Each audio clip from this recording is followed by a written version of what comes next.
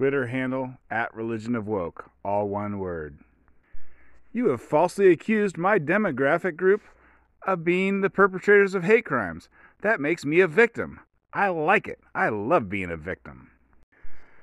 So Wilfred Reilly wrote a book called Hate Crime Hoaxes. I think it had some sort of subtitle also, but so they're switching over to the topic of that book, and Coleman says he has a buddy who went to school with a black girl who drew a swastika on her own, sounds like her dorm room door.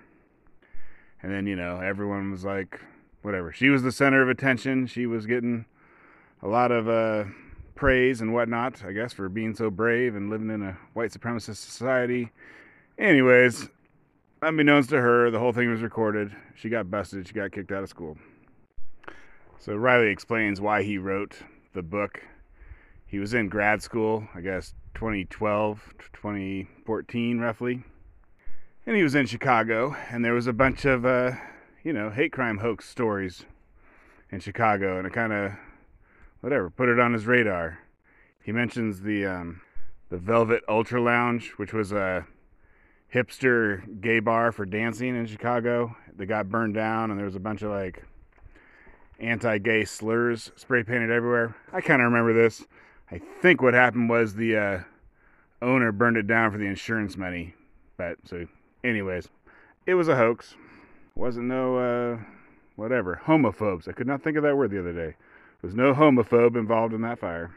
But anyways, Reilly mentions a whole bunch of other ones. But here's an amusing one. So, I guess, University of Wisconsin, Parkside, some college. Lists, kill lists. Lists of names of students who should be killed were found, tacked onto trees. Anyways, turns out it was put up by a black woman. But the amusing part is how she was caught was that the only name on the list that was spelled correctly was her own. So he gives some more information on the Velvet Ultra Lounge one. Apparently, the guy who, he faked the fire, he faked the gay hate crime. He did get the money from the insurance company. And then his friend was caught, I think it was drunk driving. Anyways, had some sort of traffic infraction in another state. And he's like, I'll turn in this guy who did arson if you let me go. So why is that important? It's because, if you're not a complete idiot like some of these people, or have very bad luck like this Ultra Lounge guy, you're going to get away with it. So, for every, when I hear something that sounds too good to be true, like, the Jussie Smollett one, you just hear that, you're like, you don't know if these, there was no way to know that Smollett would ever get caught, but just the story was too good to be true. And, in fact, it's just, white people do not go around painting swastikas and, gay slurs. And so, if you just take that kind of as your base level of fact, when you hear these things, you're like, well, I hope they find out this one is false, but even if they don't, it's probably false. I will say, there was a white guy who painted a swastika somewhere. It was a few months ago. You think it would have been bigger news. Anyways, it seems like all the fake ones are the ones that you hear all about, but ones that turn out to be fake. But there was a white guy who painted a swastika, in the last 6 months. And when I read that, I was like, holy cow, it does happen. And, there was the Dylan Roof shooting of the black church people, and there was the synagogue shooting too. So basically those three things, those are the three that I know of. Oh, and then El Paso, maybe the guy didn't like Hispanics. I don't know if they ever figured that one out for sure or not. Anyways, for every real one, there's a ton of unreal ones, or ones where they're like, an Asian was attacked. Don't mention the race of the attacker. So Reilly started his research for his book.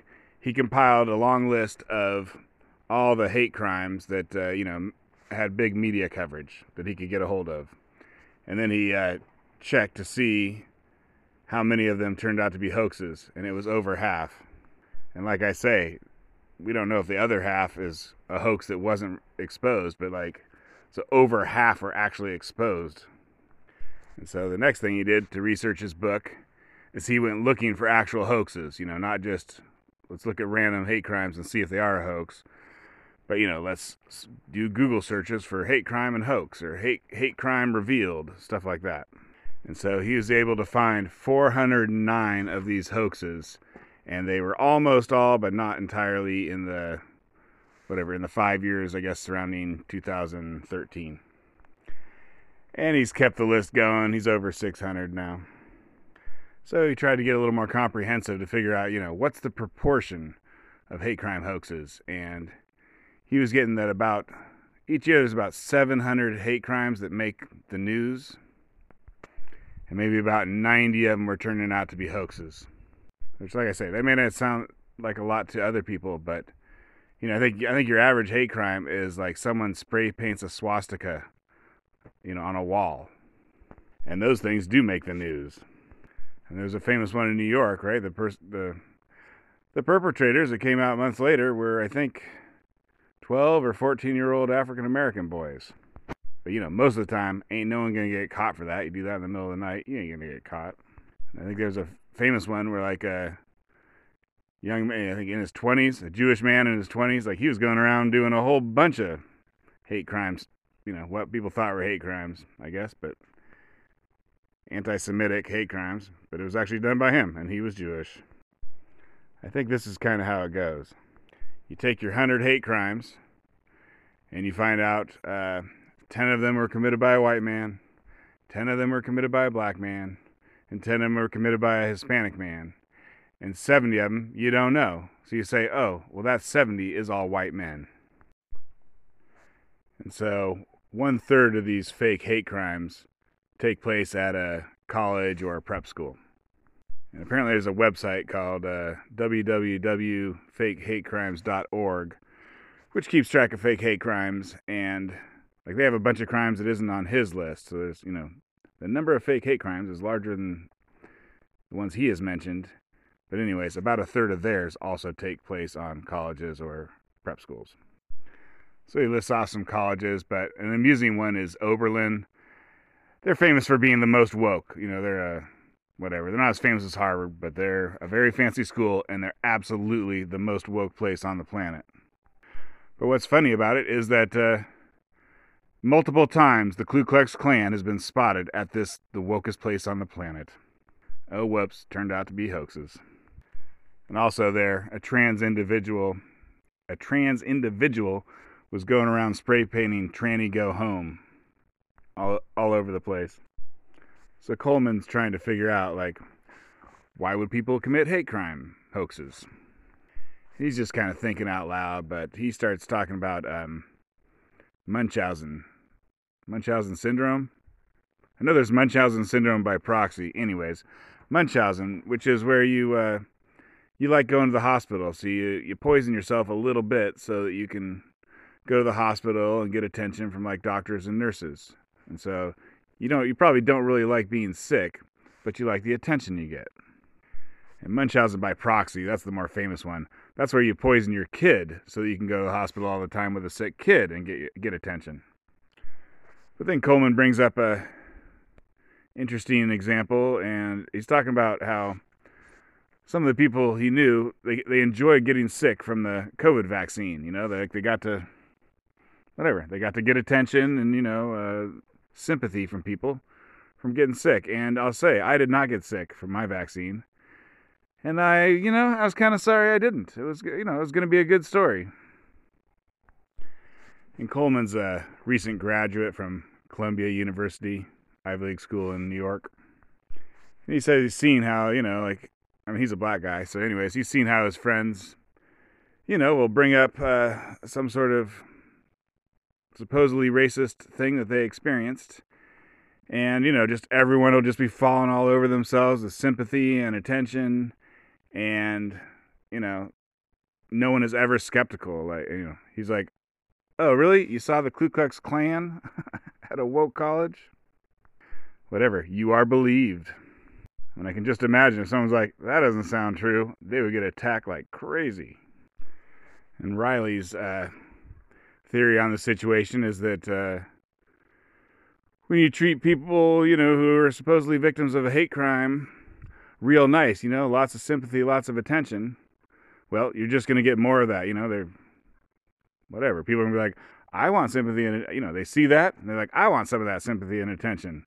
Or I'm going to do another one. I want more sympathy and attention. And I will say, Dr. Phil talked about one time, and his theory was that basically, someone who's never had no hate crimes done against them, but they hear in the news that there's tons of hate crimes, so they know in their heart that America is, just so amazingly racist that they're like, well, maybe I haven't been the victim of a hate crime, but I could have been, I should have been, I would have been. I live in a racist society. Every white person I meet is my enemy, obviously. So it's okay for me to fake this one because it's just an example of, of the millions of them that are out there. And it doesn't occur to them like, why has no one ever treated me bad? Maybe what the media's told me ain't true.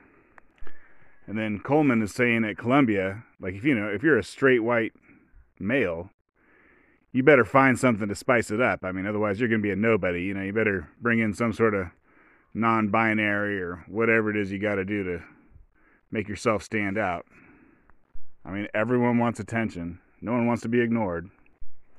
And Reilly is guessing that on woke campuses, the women are heading towards maybe 50% of them identifying as something other than a straight white woman. Like, maybe they're non-binary. Or maybe they're a person of size, So if you're a little bit fat, you can be like, you don't understand what it's like to live in this world as a person of size. And Reilly points out, it's more than just being ignored. You're the oppressor. So, you better find something if you don't want to be the oppressor. Maybe, eat some extra hamburgers, I guess. Or kiss a dude. If you're a dude, kiss a dude. And do it very, very publicly. Just do it once. That's probably enough. So they're talking about how these hoaxes, they're usually too flashy. Like Reilly's like, if you said you got your butt beat at closing time at some biker bar or some black bar, and it was because they didn't like your skin color, he'd believe that. But people are going by, they're kind of like fighting the fight from 100 years ago. So, they know that the KKK is a bunch of evil racists, so, they're going to say that they saw one walking around the campus. It doesn't occur to them that they should keep it realistic. The other thing they mentioned is people who can't draw swastikas. There was a case recently where that happened, it was kind of a poor black neighborhood, and some guy had a kind of mechanic / car lot, like selling old cars, funky cars, and people were like drawing swastikas and breaking windows. So he put up a camera, and it was a couple of young black men, and they were I think they were drawing the swastika the wrong direction, and then one of the legs, they're all supposed to point the same direction like a pinwheel. Anyways, one of the legs went the wrong way. Just like, look it up on your phone first before you spray paint it. So Reilly's talking about, what are you allowed to talk about? What do you got to keep your mouth shut on? So in Madison, Wisconsin, I guess sometime in the last year, there was a woman who, didn't say her race, I assume black. Anyways, there's a woman who said some frat boys in Hawaiian shirts drove up next to her car. They sprayed her with lighter fluid and then threw a lighter in there and set her on fire. But anyways, on that same day, there was a riot that was very destructive. And so the media was like, there was no riot. What are you talking about, you racist?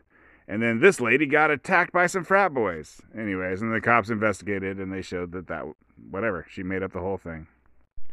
And Coleman's talking about the Jussie Smollett case where, I'm sure you heard of it. Anyways, he kept a noose. Supposedly they put a noose around his neck, and he kept the noose around his neck until the cops showed up. Like, he went back to his apartment, sat around for an hour with this noose around his neck, and Coleman's like, if someone put a noose around my neck, I would take that thing off and throw it.